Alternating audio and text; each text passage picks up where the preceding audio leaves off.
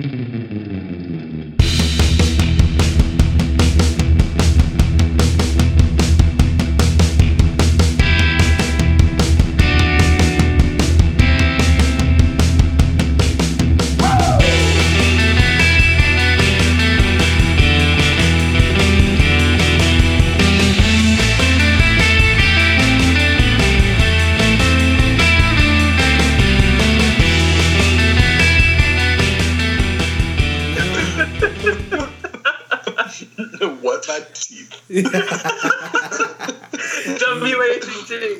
Yes. TEF. Oh, no.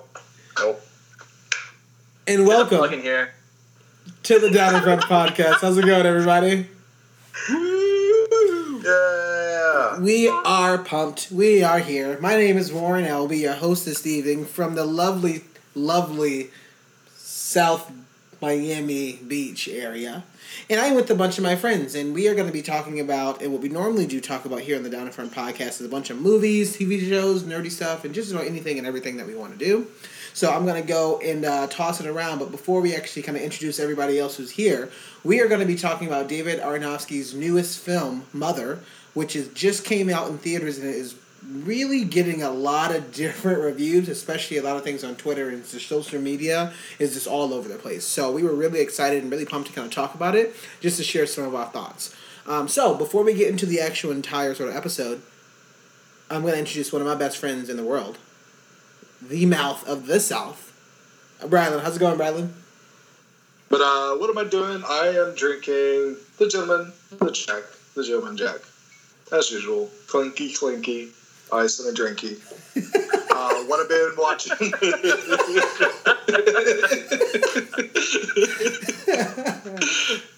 What I've been watching recently is a couple of weeks ago I finished the final season of Orphan Black, and I've watched all 5 seasons of this show on BBC America. And I have to say, looking back at this is going to be, I think, a show that's going to be appreciated for many years to come, even though it wasn't like hugely popular.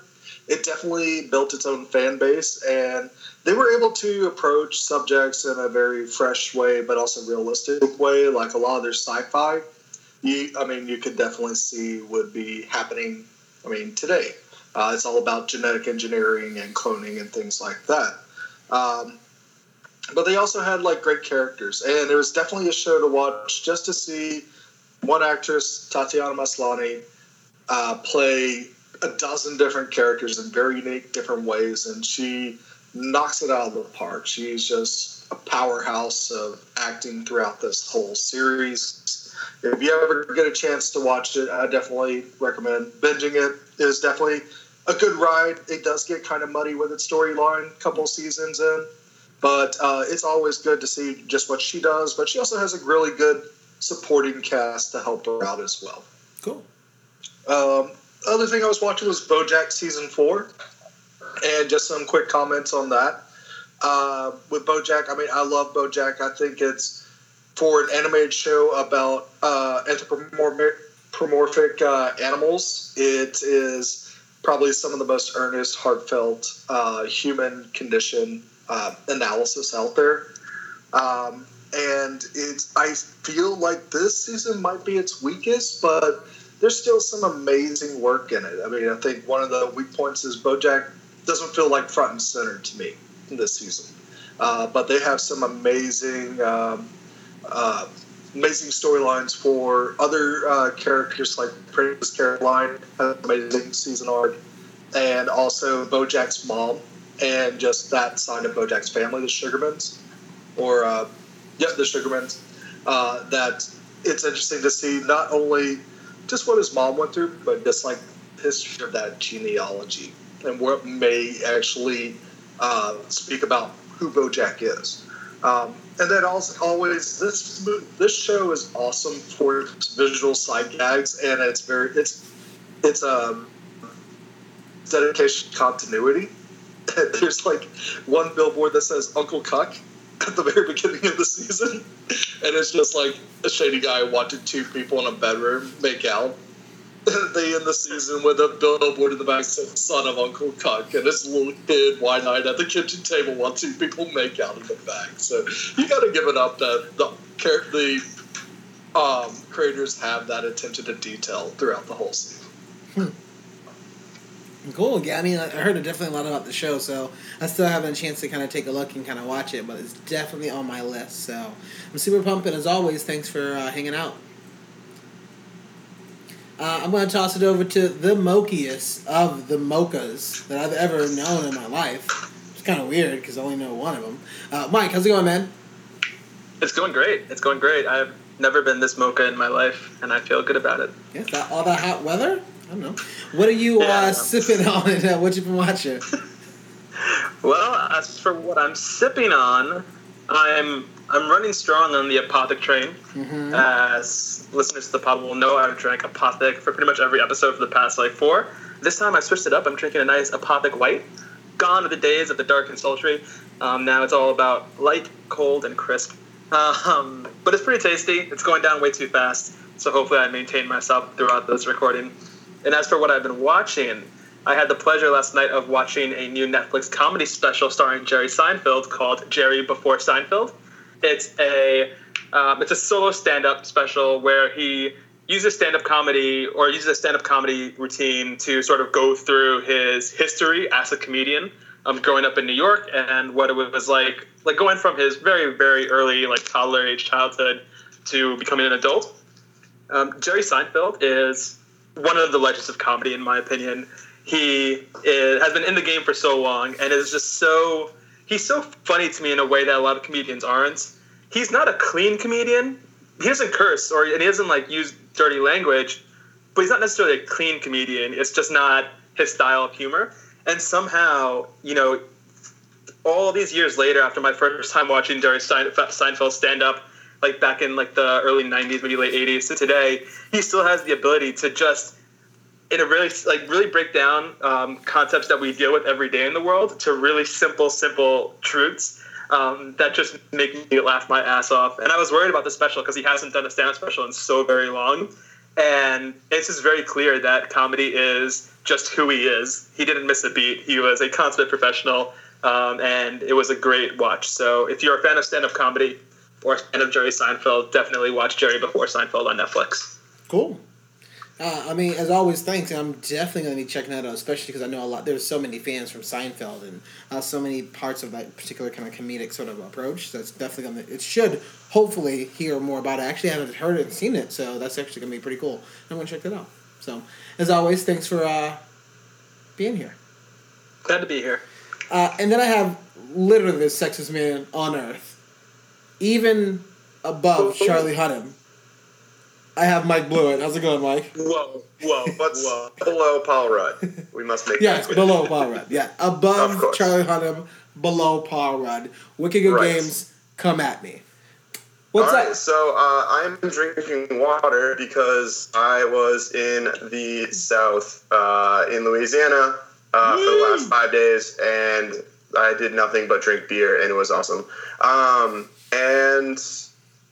Yeah, I didn't see anything for the last week because I was in Louisiana. It was awesome. Patriots won, go Pats. And he's the worst. So thanks, Mike. Not as happy having you on, but as always, it's great to see your face. Perfect. And I am Warren, your host of this evening. I am currently sipping on some hotel wine. It's called Copa di Vino. It's literally cup of wine. That's so amazing. Yeah. So I was like, yeah. So I'm drinking a couple. Copa di Vino was the second single from Los Ketchup. So. Oh, there you go. Los Ketchup. A Copa di Vino Merlot, and I have some Copa di Vino Cabernet Sauvignon on standby. We never know what's going to happen tonight. And I've been actually watching, much like Mike Blewett, I've been traveling a bunch, so I've actually been watching my normal ones. All my anime episodes, and I know me and sort of Mocha kind of talk about it, but I have been binge reading a lot of other manga episodes and a lot of manga chapters and stuff like that, and really get into my nerd on all that stuff. So I'm super pumped to kind of talk about that, whereas Hunter x Hunter and One Piece and even on Attack on Titan, and Mocha even dropped a bomb that literally blew my mind while I was heading back to Boston. So I'm super pumped to kind of talk about a little bit more about that a little bit later on. Just kind of watching everything else and really watching a lot of sports too. But I'm super pumped. I'm really excited to kind of get some thoughts and some theories on Mother by David Aronofsky. And what we're going to be doing is we're going to get into our full actual episode, but we will be spoiling the actual movie. But before we do that, I do want to kind of toss a question to the group here and say, what were you expecting kind of going into this movie, especially with you've done movies like The Black Swan and Requiem for a Dream? Like, what was a couple thoughts that you had from listening, like hearing the movie called Mother and kind of going into it? I had next to nothing. I knew Aronofsky was a famous director. I didn't really know what he was known for, and I watched no trailers. I didn't even know Javier Bardem was in it. I knew it was Jennifer Lawrence, and that's it. And that's pretty much all you needed to know. Pulling the old Warren. I like it. Bradley?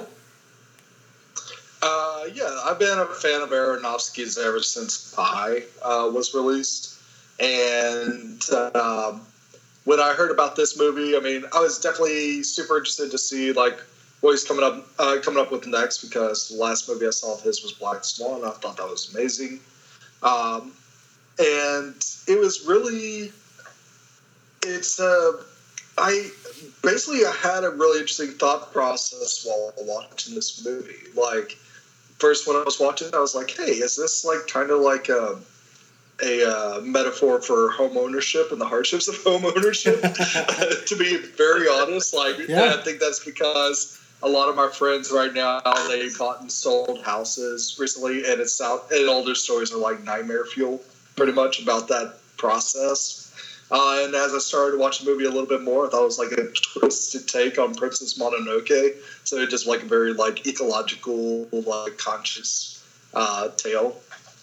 But ultimately, it started to think that the movie was about the creative process and just about the pragmatism of just normal everyday life, like going home, having a routine, versus, hey, if you're a creative person, you definitely have to take risk, and you got to actually put yourself out there and maybe create some chaos, which may cause a lot of that stability to break and fall. And where do you pick up and continue to maintain the balance of stability and the creativity? Oh, cool. Mocha. Yeah, I have been a fan of Aronofsky since Requiem for a Dream. That movie was probably the first time in my young adult life where I realized that I could be completely disturbed and bothered by a film and absolutely love every single minute of it. I've seen Black Swan. I haven't had the good fortune of seeing Pi, but I knew coming into this movie that it was going to, at the very least, have some imagery or some moments that would just be very bothersome to me, or to any well-adjusted, non-psychopathic individual. And this movie just tried really hard to prove me right. There were a lot of things in it that were just confusing and uncomfortable, and one of the most downright disturbing scenes I've seen in the film, which we'll get into later in our post-spoiler section. But he lived up to his name, I feel like, in terms of that.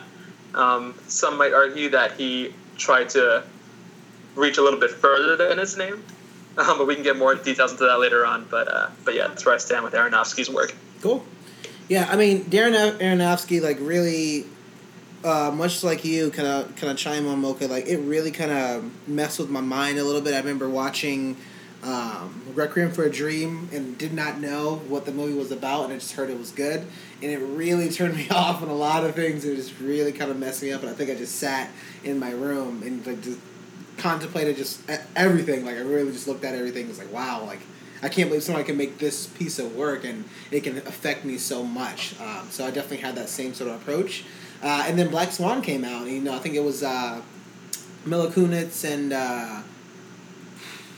what's her name? Natalie Portman. Thank you. That was a great movie, like very like suspenseful, and it was also about like the a dance, and it's like not the opera, but it's also like a ballet, and that had a lot more sort of emotion into it, but that was also kind of put on literally a stage. So I was really excited when I heard that he was directing this movie, but of course I don't watch the trailers. So I think my initial sort of thoughts were, what? And it was it was kind of tough to really.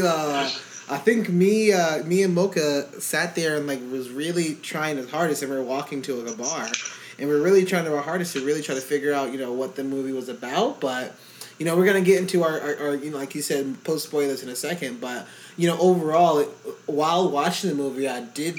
Like, the one thing I would say for it is I wanted to finish this movie because I needed to know exactly what was happening.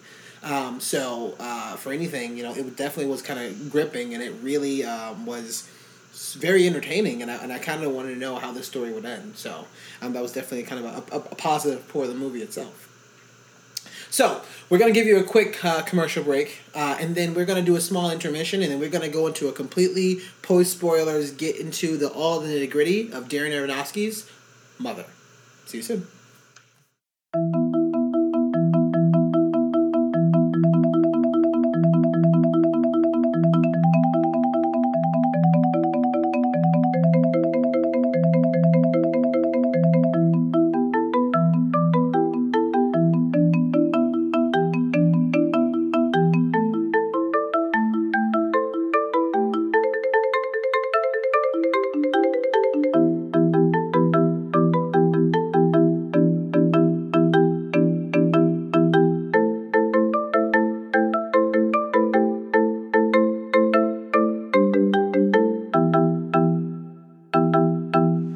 Hey guys, a gypsy woman gave me a crystal yesterday. And we are back, and thank you for joining us in the Down in Front podcast crew for our entire post-spoiler review of Mother, directed by Darren Aronofsky, stars Jennifer Lawrence, Michelle Pfeiffer, Javier Bardem, Ed Harris, and a bunch of people. I'm going to toss the reins over to my favorite fan in the world, Brylan. Get us started off. Some things that you enjoyed about Mother, and some things that you were digging. Yeah, one thing I really love about this movie is it's definitely a Darren Aronofsky film. From the very first scene that you see, he kind of just says, "Hey, I'm gonna fuck with your mind," with Javier Bardem putting the crystal on the little pedestal, and then the burnt out house becoming a normal house, and then we see Jennifer Lawrence, and it's really cool to see just how he does his best to fuck with your mind through the whole movie, especially when it comes to that final third after the sex scene and Jennifer Lawrence gets pregnant.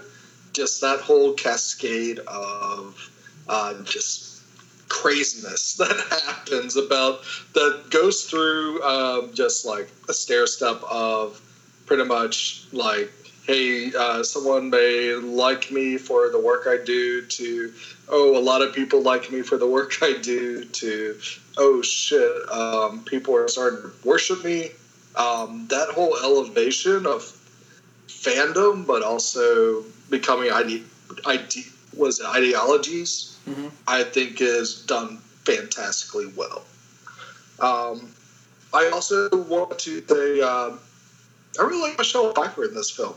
I think she's the best when she's kind of like a mouthy, vindictive bitch. And she has some really good scenes, especially with Jennifer Lawrence, about like kind of coaching her through what she needs to do to be a wife, especially when she has an older husband. There's a whole scene when they're talking, when they're washing clothes. She's like, really, you got to like jazz this up if you're going to get his attention and stuff. And I thought she played that role very well. Mm-hmm. I disagree with you a little bit. She didn't do a bad job there, but she didn't really stand out for me in any way. And you're not alone. There's I was reading reviews after going to see it, where they were a lot of people were specifically calling out. I just couldn't see it. It wasn't anything special to me. She played a part. She played it well, but it wasn't like transcendent. Yeah, I think to me, what it is that she's such a different dynamic to what Jennifer Lawrence was putting on the screen. That she had a lot of volatile emotion, and that even after you meet her husband, who's like this nice, pleasant guy, that you find the unfortunate scenario that he's dying, that she accepts that, but she still is going to kind of live her life the way she sees fit, no matter what happens. And I think it's a really multi-level character that's in the movie, even though she's in there very briefly. But I have to say, probably the best thing about this movie is America's Sweetheart, Javier Bardem. He is probably one of the best fucking actors working right now. And it's amazing to see him. He's an actor that he could be the most vicious guy in the room. He could also be the most charming guy in the room. And you get a lot of that in this movie. You get all elements of, I think, what Javier Bardem is to acting. And you get to see him be very a calming presence during a lot of grief, during the funeral scene for Ed Harris's son. You get to see him be violent as hell when the crystal breaks. You get to see him be kind of naive and beloved during the whole chaos reigning scenes. And man, I think his power on the screen is just fantastic and phenomenal. And one last thing I liked about this movie, I liked that even though Darren Aronofsky might have his own interpretation of this film, that it is open for interpretation. That you're going to take this movie out away from you the way you feel you wanted to. You're either going to be absolutely confused, or you're going to take a few moments to think about, okay, what did I just see, and come to a conclusion based on that. Yeah, I mean, definitely kind of echoing some of these thoughts, Brylan. I do enjoy the suspensefulness of the movie itself. It was very intense. It was a thriller. It was there weren't any kind of jump scares, but I think that they may have been a couple kind of weird things that's happening, and you can see that it was an embodiment of the house and how that she was kind of feeling a particular kind of time frame. You could see that the house was actually kind of dying. It was physically kind of breaking down, and the house was kind of bleeding and kind of leading her different places. And there was just a lot of imagery, and there's a lot of pieces in the set design that I just thoroughly sort of enjoyed. I just like some of these images that was being portrayed and was happening. Of Jennifer Lawrence's mother woman character. I thoroughly enjoyed a bit of I can't even call it random. I just love how, there are certain people, the entire Ed Harris and Donald Gleason and Michelle Pfeiffer, there's another guy he's a no-name actor, right? Spoiler, he dies, so he's a no-name actor when that happens, right? But, that entire sort of family conflict, and it really kind of speaks, pretty high of other people's family conflict sometimes kind of gets involved in yours, and you're trying to help, but it doesn't necessarily kind of work. And I think that Aronofsky was necessarily making a statement from there, and I just love how crazy that ramped up really quickly, just from we're trying to he thought this was the Airbnb, or what we're gonna do is just kick him out. And I love Ed Harris in that moment, in that scene. He just kind of just randomly, he was basically just playing himself, which I just love Ed Harris anyway. But it really come with, you got a stranger, and then we're not entirely sure, then you get another stranger, and we're not entirely sure, then you get this whole backstory, and the backstory that we got, you actually heard sprinkles of it, so you can see that storyline kind of ramp up really quickly, and they're side characters, right? And then at the same time, the mother, or, Jennifer Lawrence's character is trying to process exactly what's happening, and then it just ramps up to the point where it, kind of culminates in the death of the child, of her child, the grown son. So I do enjoy that. There was a lot of moments that I was just completely hooked and just on board of just kind of focusing on, and kind of listening and just seeing those moments in screen, especially the entire chaotic sort of moment at the end of you have a room that's basically kind of spinning around, and just about each and every shot is a different locale. It gets crazier and crazier with explosions and tanks, and there's one part there's Russian people and people were in cages. It was absolutely sort of ridiculous. So I do like that. It really kind of kind of speaks to a lot of like there's a lot of weird sort of absurdist theater pieces of just like at one point there is no God and it's all sort of chaos, and that really felt that way at the end of this movie. Mocha, what you got? Yeah, this film. It's a good thing we break things down in order to let us focus on the positives and the criticism separate. Just because I feel like with a lot of people, it's easy to get swept up in the things that make you uncomfortable about in this film. But I think as far as good things go, like a few of you had mentioned, the acting I think is pretty great through and through.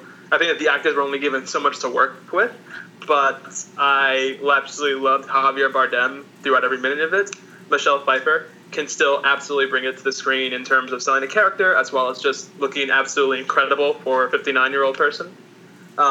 Jennifer Lawrence, for someone who I've typically seen in more action-oriented, dynamic, I'm the loud heroine roles, was able to pull off this soft-spoken, somewhat shy, not in control of her life individual in a way that I hadn't seen her perform on screen before, which I thought it takes a good amount of effort. All around, I think that everyone who showed their face in this film did a pretty good job. The movie was also beautifully shot. Regardless of what flaws it had, it was beautiful. The set was fantastic. That house is like, if I died and went to heaven, I imagine that's the house that I would be given, despite all my bad deeds on earth. But it was absolutely beautiful. The fact that the entire movie took place within the house and never exited the house in any sort of meaningful way gave this really cool sense where it almost felt like I was watching a play at times. As like the backgrounds which in the house would change, but only with the camera movement. A lot of times the camera was really focused close in the face, and that also gave the sense that while the audience was looking in one direction, there were stagehands changing the scenery on the other side of the stage, so that when it cut back, it looked different, and back and forth. So there was this cool dynamic going on there.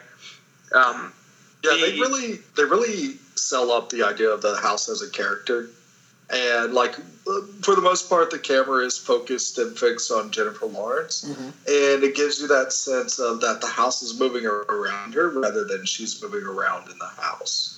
And I think, and plus the whole heartbeat thing of the house, I think is a very unique way of just kind of symbolizing that she's kind of grounded in earth as well. Yeah. They also did a really good job, as you mentioned. Most of the time, the camera is focused on Jennifer Lawrence, and in particular, whenever there are stressful moments on the screen, which winds up just being the last half of the movie on. The camera just like holds really tight to Jennifer Lawrence's face, and it does this really good job of sort of grafting the audience to the emotional state of the mother character, where we're seeing the world. She's experiencing the world changing around her as she goes, and the audience is only seeing that through her eyes, almost as if it was over her shoulder. So we get connected to her, and we experience that claustrophobia that she feels from being surrounded by people, and we experience that almost psychotic panic she gets from seeing something new every time she turns around as the movie ramps up. And I thought that the camera work did a really good job of connecting the audience with those emotions, which I think was just really, really effective. Also, for the most part, this movie was pretty simply shot. It was mostly practical effects, but when there were special effects, they were just beautiful and really well integrated into the movie. In the beginning and at the end, when the house heals itself from its burnt state, the veins of fire in the crystal that are just like really ever so gently pulsating and look like as if they're streams of lava. When Mother is having her contractions as she scrambles through the house, and with every contraction, the entire screen shakes and the outer edges of the screen sort of blur out. The special effects were just really cool and never really felt like they dominated the film or took me out of the practicality of the majority of what it was built upon.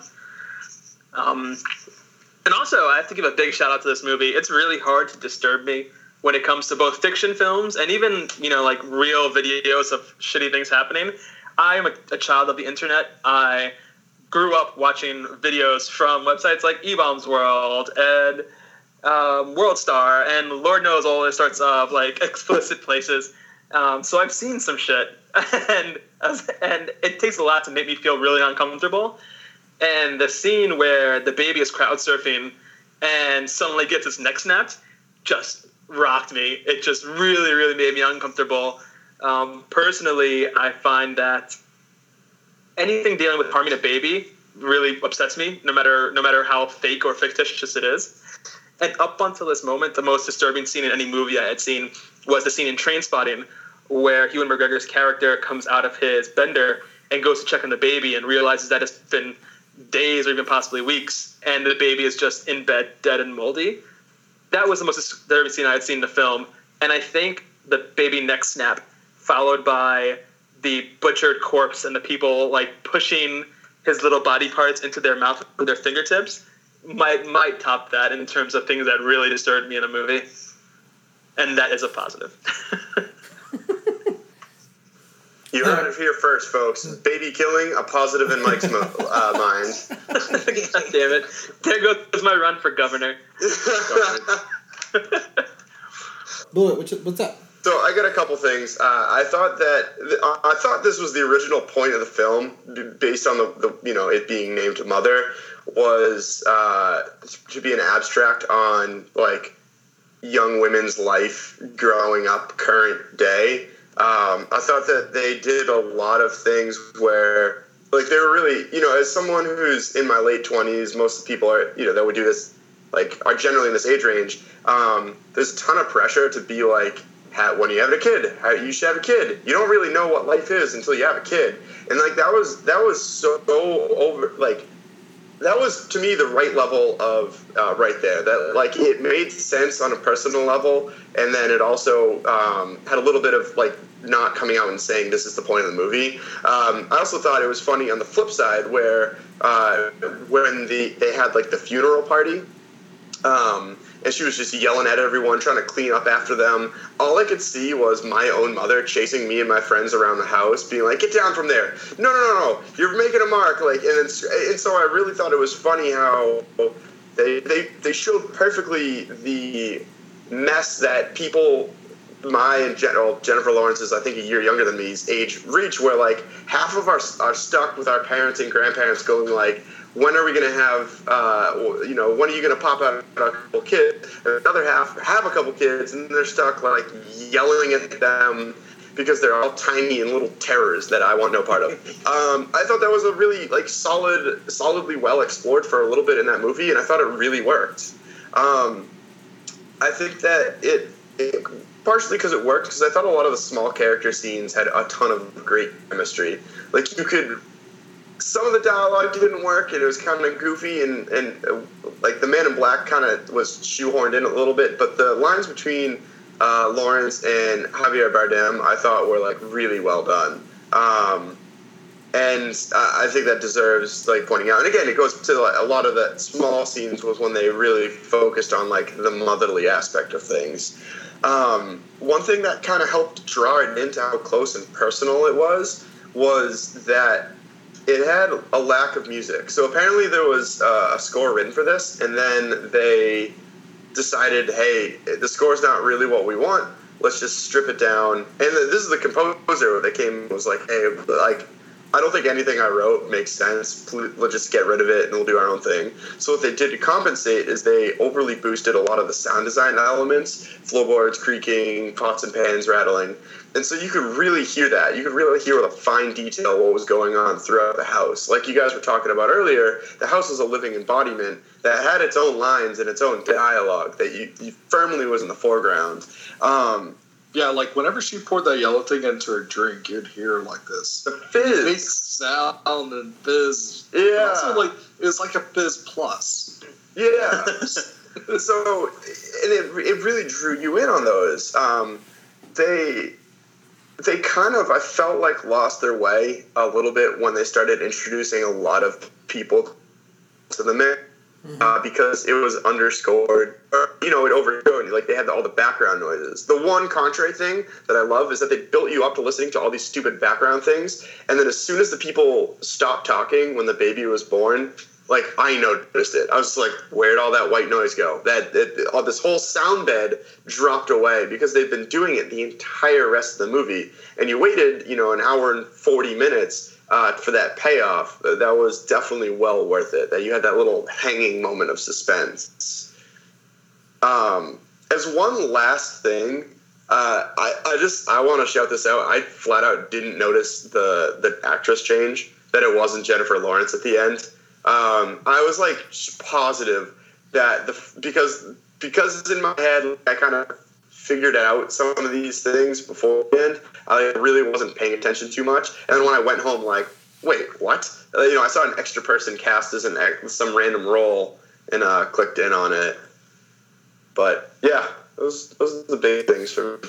Well, even when the movie kind of started, like the woman who was burning at first was a different actress, and it was a different woman. And so so you started off as a different woman. Then you wake up and you get Jennifer Lawrence's character, and then we get the random character at the end.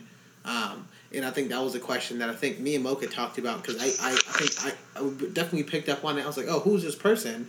And I thought we were going to figure out who this person was, and I thought this person was going to be the daughter, or the baby was born, but there's a son. So I was like, wait, who is this person going to be? And then we ended up saying, oh, okay, it's like a cycle. And that's very interesting there. No. Yeah, some things will be a little bit different, but the process stays the same. Yeah. So, I mean, as always, things that we like about this movie, but there's also going to be a lot of stuff and a lot of things that we may not necessarily like about movies in general. And I'm going to toss this over the bullet. Cool. Yeah. I think the biggest thing for me was that, like, I couldn't figure out the point of this movie through the whole first half of it. And then at some point, I was like, yeah, it's all a Bible metaphor. It's all Jesus. That's all this is about. And there's no ambiguity whatsoever. I don't know. It to me, that didn't work, where it didn't play that fine line between presenting an ambiguous idea and making it too ambiguous, or presenting an idea and then having everyone understand it immediately. Like, it felt like everyone walking out was like, oh, that was about God and about the environment, and people kind of suck, and people have war. Oh, okay, cool. Like, I've seen that in a million movies, and I've seen it presented in more of an ambiguous side, where, like, you can see why people do certain activities. In this aspect, it was just like, well, Javier Bardem's acting irrationally, and he's supposed to be this all-knowing thing, and the crowds are acting completely irrationally. Like, I get it. That's the take of, like, how humanity works.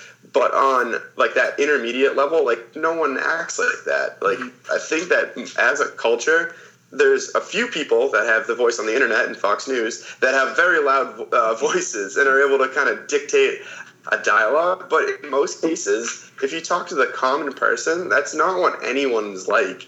And I thought it was just kind of overblown, and, like, it was too cute. It was too much of, like, hey, this is my statement on society, rather than, like, making something subtler that actually means something to everyone.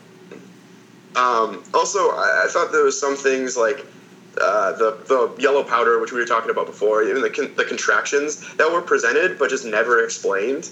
And, like, they seemed kind of meaningful. Like, the contractions for me, what? Well, I was just going to say that I can explain contractions to you. You see, when a woman is nearing her birthing point... I understand the motions on how that works, but it seemed like she was having this, like, really powerful...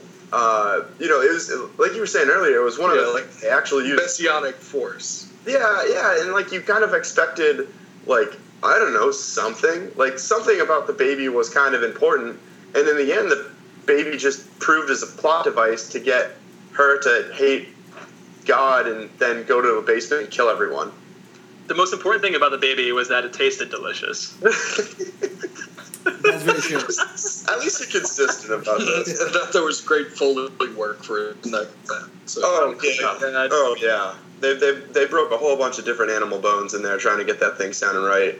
One last thing for me is that, like, in kind of going into this, that even from the opening moments, I was like, oh, this is a time loop and nothing matters. You know, as I was saying earlier, they did fool me on the whole actress thing.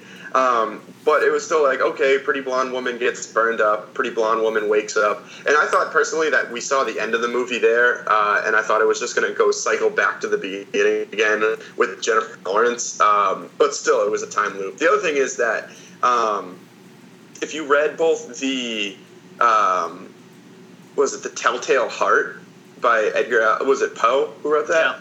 Yeah. With the whole thing with the hearts beating inside the house, I was like, well, it's her heart, you know, like as soon as we saw that, and in fact, as soon as we saw the first shriveling of it, I was like, well, that's the crystal, like that's what he's been portraying, and like somehow that's how all this magic works, and that's what's kind of growing inside of her. And so like the reveals at the end when he goes in, you know, rips it out of her chest wasn't that big, because it was like, well, yeah, that's what's going to go happen. In a movie like this where it's supposed to be ambiguous, like, I don't know, that was a big miss, because I felt like that could have been, like, if you didn't telegraph that from the start, it would have worked. Mm-hmm. The other thing is, in regards to the time loop, this is really great short story. I have no idea who wrote it, but I think it's worth for everyone to check out. In fact, if we can remember, which there's next to no chance of that happening, but if we can remember, we'll post it in the show notes, where it's the story where this guy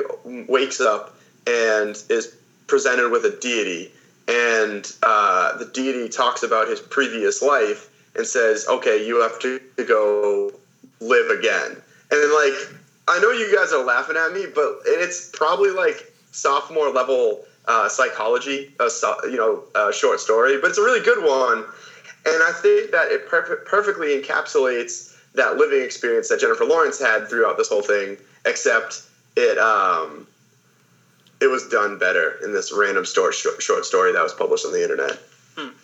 Yeah, I kind of like want to see like a sequel to this movie where does Javier Bardem make different choices, because I guess we're led to believe like he knows all the past histories of everything, and that he doesn't. Will he try something different to be a little bit more connected to her, or will he just continue to be who he is? I think you're not wrong there. It'd be interesting to see another take on another timeline, but I think at that point, he had that line, was it I am I? That you basically start every scenario from that wake-up moment, and you know that for a fact that that's a wake-up moment. And then you end every scenario with her burning the house down in some capacity. How you get there is irrelevant. And I think Javier, that's part of the intrigue and like kind of the sadness of his character, that he knows at some point, like regardless, that's gonna happen. Well, in the biblical analogy or allegory, God is all-knowing, right? And so, you know, for people like myself who are raised in Christian households and are still dealing with the trauma from that today, God knows, like, when you sin, God knows you're going to sin, because God knows you're shitty, and also God knows that you're going to sin again. And it's this sort of unavoidable thing where the creator creates, but the creation always has free will, even if the creation knows that it shouldn't be doing. And I think for Javier Bardem there, I think he's obviously supposed to be God in this scenario. And I think for him, the moment where he realizes that it's all going to have to be done over is when the crystal breaks. At that moment, he's so filled with rage because he's like, shit, it's happening again. They're going to fuck it up again. Yeah. And so from then on, he's just sort of writing it out until that moment where he has to restart. The other thing is that's his primary obsession during the whole time. Yeah. Before that breaks, that's his primary obsession. And it kind of switches where, like, after that moment, he goes into that depression, and then, my God, this is so... Did you guys catch, like, the Cain and Abel and, like, the Great Flood got rid of all... It's like, oh, God, it was so heavy-handed. But, I guess, ironically. But one thing is that, at least in the Christian God, at least in the New Testament one, Jesus is super humble. And I guess if we never got to see the quote-unquote Jesus character, we don't know how that would go. But, and maybe some of our Jewish listeners can kind of fill us in from more the Old Testament side of things. I didn't think God was ever that kind of like a self-absorbed, egotistical prick. You know, hell yeah, he was. Oh, the First Testament is all God being. Really? It's been a while. It's been a while since I've seen that. So the Old Testament is nothing but God being an asshole. And then the New Testament comes and Jesus shows up and it levels him out a bit. Yeah, right. But they're supposed to be like the same. I don't know. He's just like, sorry. I'm sorry for the people that are like religious that are thinking like, nope, that's incorrect. This is not what we think. Because it's been about a decade plus since I've gone to Sunday school. But yeah, to me it seemed like a little bit out of character for that. I was raised Episcopalian, so we weren't taught Catholic guilt. So lucky you. Yeah, I'm literally like unconsciously flogging myself as we record this, and I didn't even realize it until you mentioned the Catholic guilt. That's how real it is. Oh, good Lord. Oh, man. I'm going to toss this over to Brylan. What's some things that just didn't work for you for Mother?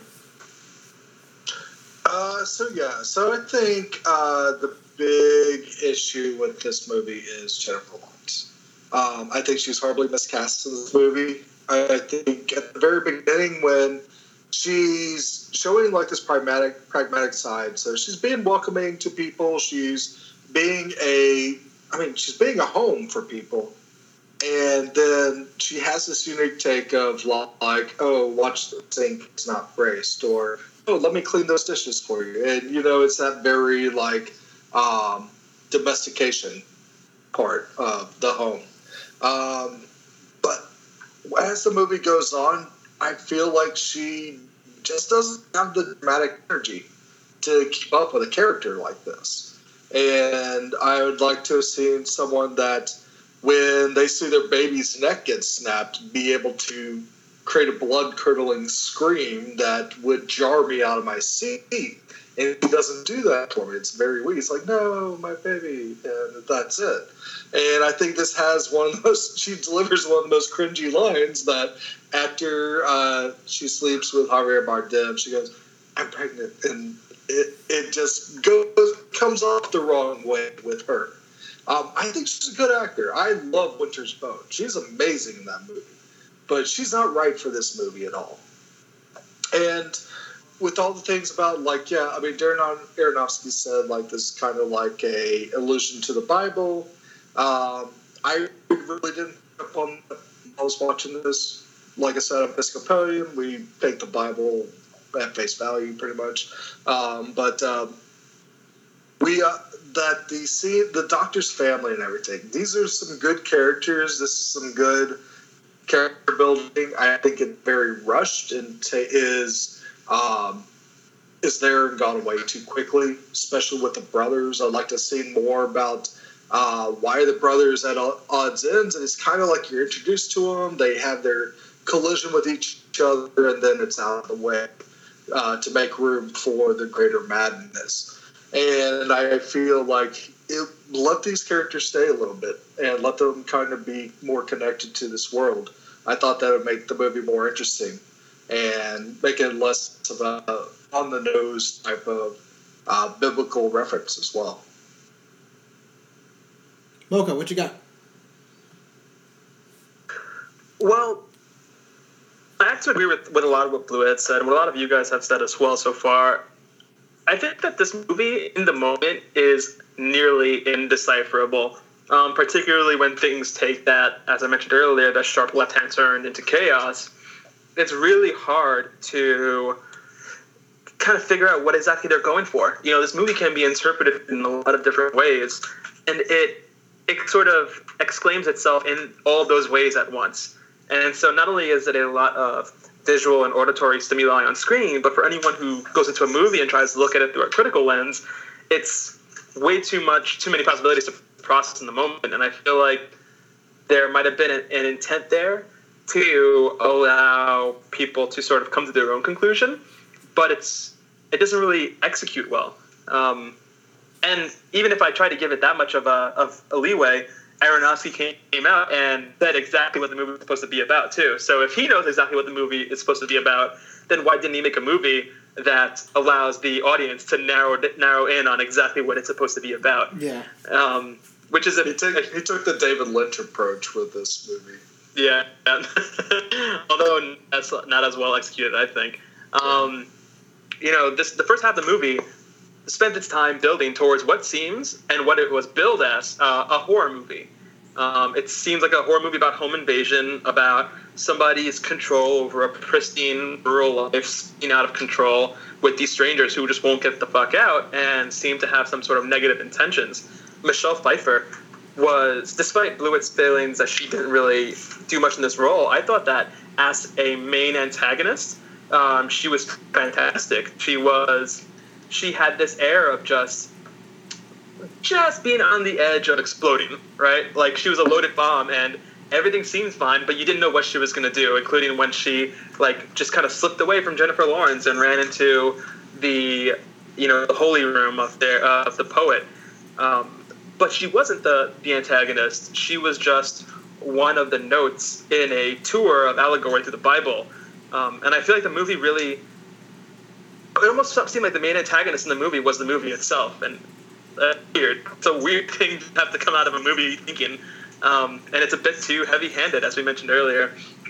There were a few moments in the movie that, again, did well within the framework of, this is a horror movie, but didn't really make sense from the grand picture of, this is some Bible allegory. The blood dripping through the floor and outlining the secret door that was being banged upon by some force from within, but that has nothing in it of any sort of value, except for the oil tanker that she ultimately uses to light the house on fire. You can light the house on fire with pretty much anything as long as there's fire involved. So why was there were a lot of fucking candles around the house at the end? Yeah, there were a shit ton of candles. But that room should have had some sort of significance and meaning. I've been racking my brain trying to figure out what that stupid room could have meant from a biblical perspective. Warren, when you and I stepped out of the theater, the fucking frog drove me crazy. Yeah. Frog, so she opens the door, she finds the secret door, and one creature, the only form of life that we've seen that isn't human, jumps out, and it's a frog. What does that mean? It can't be random. There's no body of water in that little dark tanker room. Frogs tend to have a lot of different meanings, can be used in a lot of ways for symbolism. They're amphibious, so they have this representation of duality of nature, duality of mind and spirit. They are reptilian, so they have this sort of ancient quality that exists beyond time of humans. They were one of the major plagues. Yeah, they were one of the major plagues. If you want to look that way in biblical times, we have fairy tales about them representing frog princes, and they have so much of a rich history of symbolism throughout all different types of cultures. But it was just a frog in this movie. It was a really at most it was a jump scare, but not even. I don't know, that entire basement seems so pointless, which is really odd to me because the basement, the only person who ever steps into the basement is Mother. And while it's a room that builds fear and anxiety for the audience, it's always, for every moment that she's in it in the movie, the safest place for her. And so there's some inherent meaning there, but it actually has no connection to the greater allegory as far as I can see. That's maddening. Why did you waste the time on that? This movie was long enough as it was. Yeah. Why had the light bulb filled with blood and then pop? If everything else means something, why did that mean nothing? So that was a big point of frustration for me. I really think this movie would have been great as a straight up horror movie about home invasion, but it wasn't that at all. Yep. I think that this film was definitely one of the more abstract and surreal examples of Aronofsky's work. Especially out of what I've seen. I haven't seen The Fountain yet. I know that movie can get a bit out there. But I also feel like he's trying really hard to make this his most abstract and surreal work. And what I like about Aronofsky's other movies is that there's always a very clear amount of intent and a clear amount of thoughts into how it's filmed and what the characters do and say and what the music sounds like. to get a specific effect while being relatively subtle. This film just didn't feel like it had that. It didn't have some of the messages that you see in films like Black Swan or in The Wrestler or in Requiem for a Dream. It was almost those as if movies, their fear is more of the upfront human elements of it and not the fantastical, even though you see the fantastical there to add to the horrors of the real.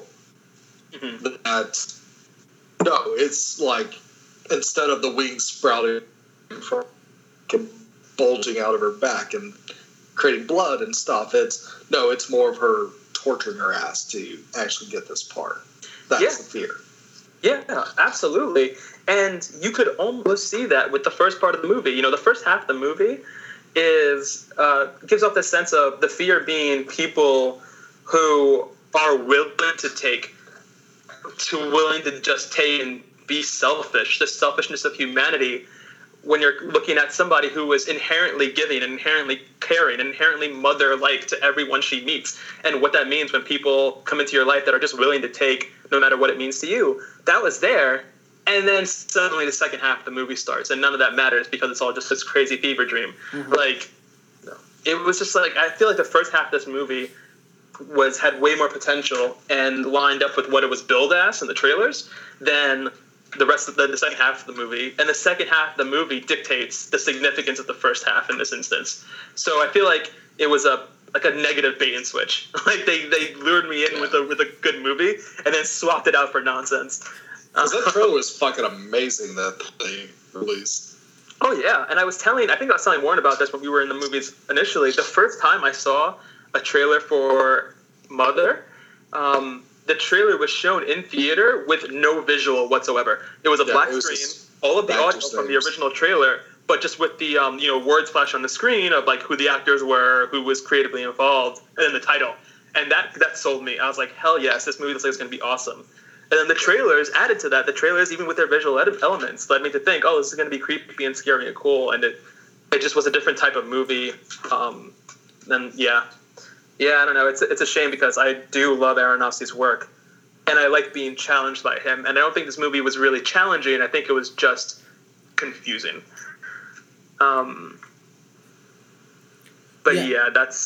That's more or less what I have on it. Those topics are kind of the umbrella that all of my negativity rests on, or all my criticism rest under for this film. Yeah, I mean, I can definitely kind of agree with literally just about every part. It's more along the lines of Mocha, because we did talk about this in depth a lot, and we even kind of brought it up and kind of talk about with like other people who had like a different perspective of it. And I guess like the biggest thing that I would necessarily say is just I was just very confused, because I didn't get any of the biblical references at all. That's why I haven't chimed in on that, because I did not know half of that stuff. So I'm like, okay, well, I didn't get any of that at all. Like, maybe you want to tell a story about relationships or like marriage and like people growing old together, or like the inability to grow old, or like the challenges of marriage, or then much like I think Mocha kind of talked about, like maybe you want to talk about like this guy's an artist, right? And you talk about the internet trolling and how things in creative process on the internet, and anybody and everybody can necessarily kind of talk about it. Or maybe you want to talk about like you said, kind of the home invasion. Like there's, once you're already past maybe you want to talk about number 3, number 4, it's not a good sign. And then you outright tell everybody, oh no, this is what the movie's about, and nobody gotten that at all. Or not nobody. Some people did pick up on it, and you can see some articles that people wrote about it who actually really enjoyed and really loved this movie. But I just had a bit of an issue with things that weren't explained, like what was she drinking, and why was that always coming up in times that she couldn't defend herself or kind of speak up for herself, and that was kind of weird. And it's just a lot. I'm not going to retread on what people said here, but it's just too many things. Too many things that just cause too much issues for the movies, and we know that he can make a movie that's like linear, that can necessarily make from A to B to C, but he chose to do it a completely different sort of roundabout sort of way, and it just didn't hit on a lot of points. There was too many sort of open-ended sort of things that happened to it. Now, at one point, I felt more for the side family of the leaving somebody out of his will and he's dying and all like everybody else. I felt like that was a more entertaining movie, what was happening, like a section of the movie, than the actual main character, which was not good. It's definitely not a good thing to actually have, and it's just kind of weird for what they were necessarily trying to do, what they're trying to approach. I think some of the cameos are just weird as hell as well, because it's like, you don't see Kristen Wiig as playing like his agent. You see, it's SNL's Kristen Wiig.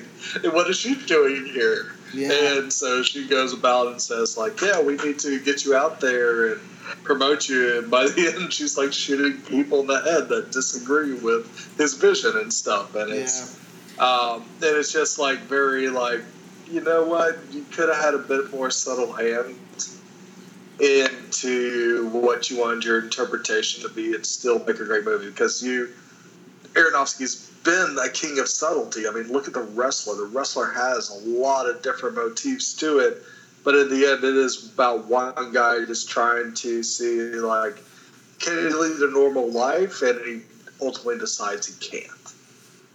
Yeah, the unfortunate thing about Kristen Wiig's cameo in this, and that I agree with you. If I see Kristen Wiig, the first thing I think of is, this is SNL's Kristen Wiig. However, I do think that she's capable of transforming herself in a more serious role. But in this film, she didn't have the opportunity to. She showed up. Yeah. The audience goes, literally no one was expecting Kristen Wiig. And then rather than developing her character or giving her any sort of actual meaning or any sort of purpose to be in the film at all, they just use her for a few like quick shots to show that there's another voice kind of hyping up the creator, separating him from his wife and the things that should matter to him.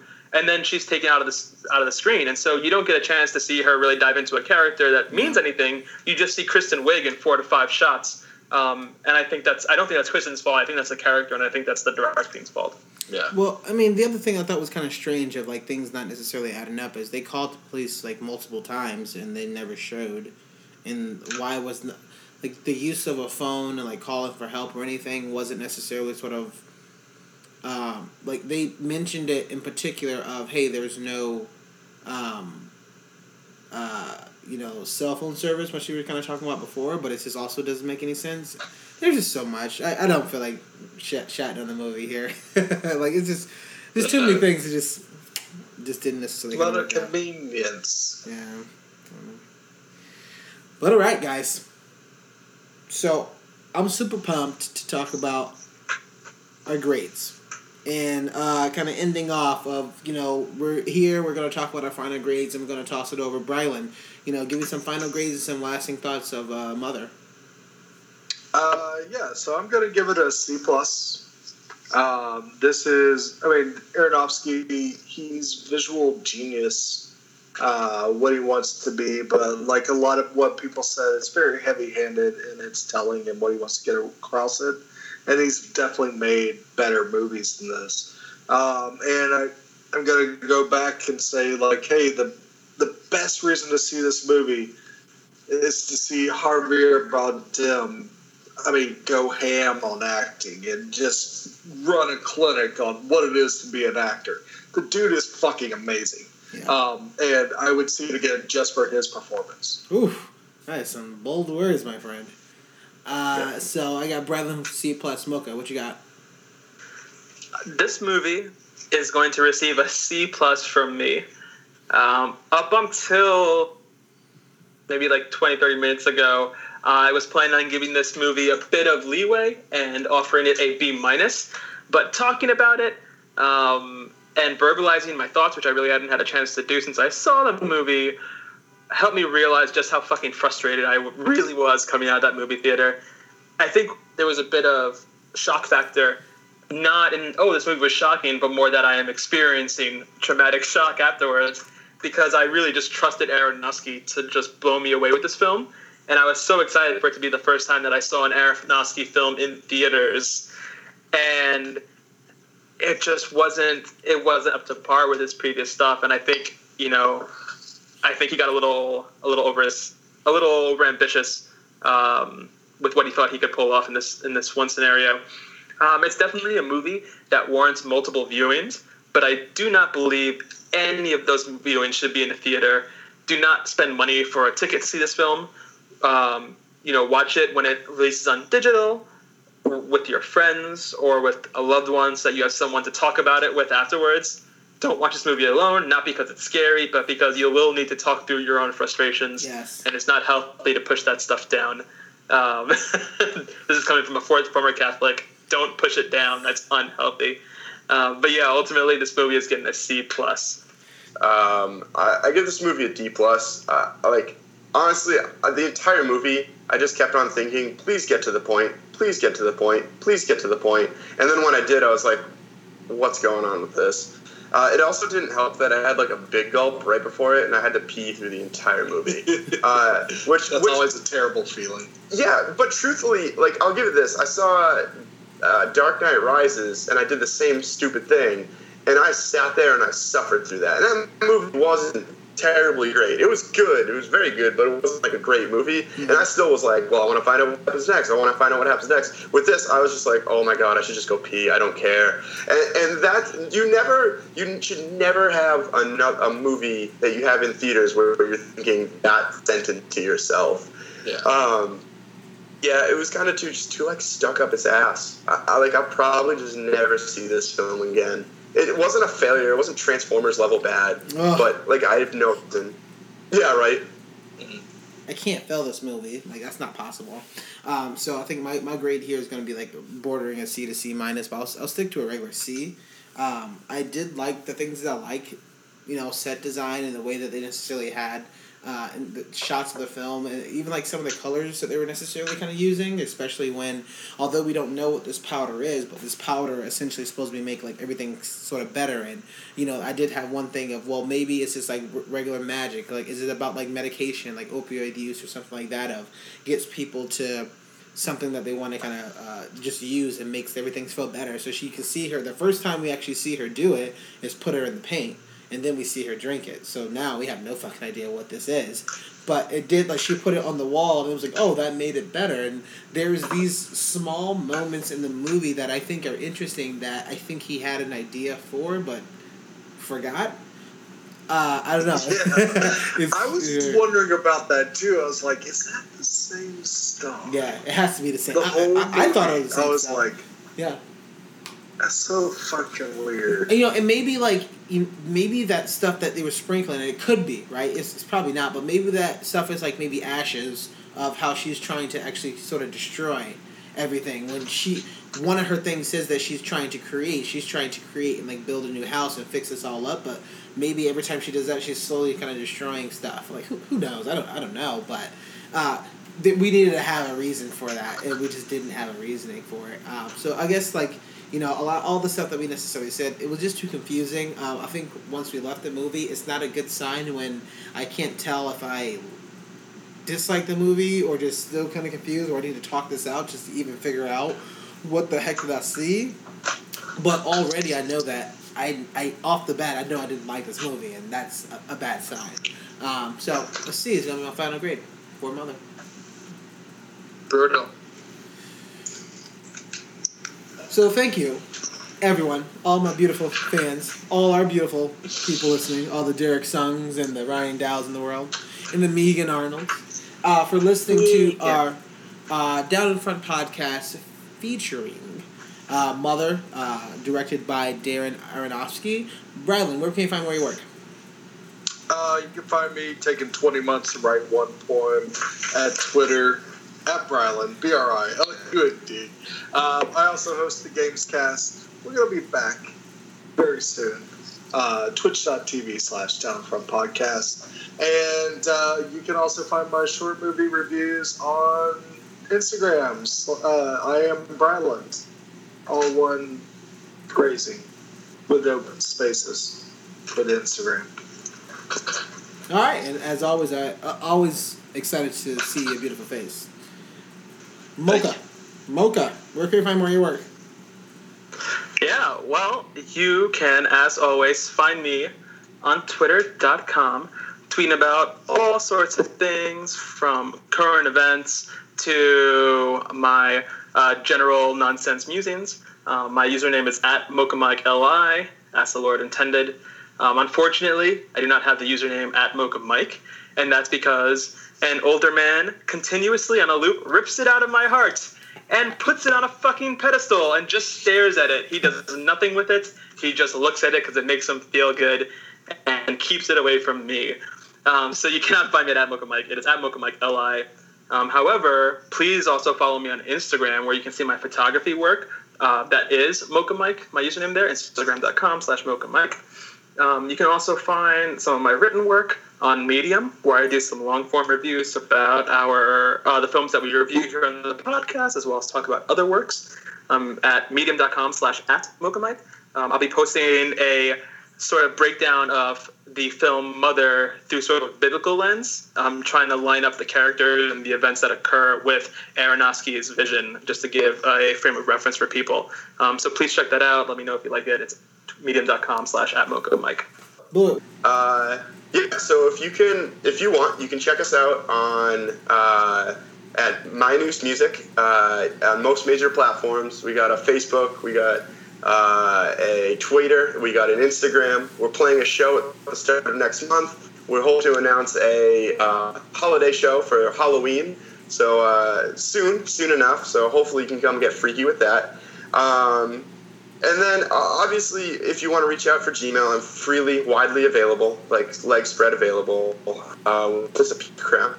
You can find me at Jesse Wren's Beating Heartbeat House at gmail.com. Nice.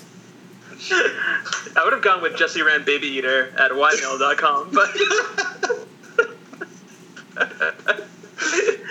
Mocha, we are fine-tuning this. Just absolutely fine-tuning this process. Yep. And we are the Down in Front podcast. You can find a lot of our work. The majority is going to be our podcast. So literally any really popular sort of podcast sort of platform you do, Apple Podcasts, Google Play Store, and the Stitcher, you can find more of our work. Just search for us at Down in Front Podcast. We have a Twitter. We have a freaking Facebook. We're going to be on Patreon. So our Twitter is @_DAFP. That's @_DAFP. Our Facebook is facebook.com/Down in Front Podcast. As well as our Patreon for just helping us out for just any of the fees and going to movies, kind of hanging out and kind of traveling together as much as we can so we can push more content. Definitely go ahead and find us at patreon.com/Down in Front Podcast. And if you do have any questions of like future reviews or things that you want, or if you want to be on the show, feel free to email us downinfrontpodcast@gmail.com. And with that, we are the crew, we are the team. Thanks so much for checking in, and we will see you soon for our next review. Bye. Call your mother, tell her you love her. Call your mother, tell her you love Mother, her. there is no other.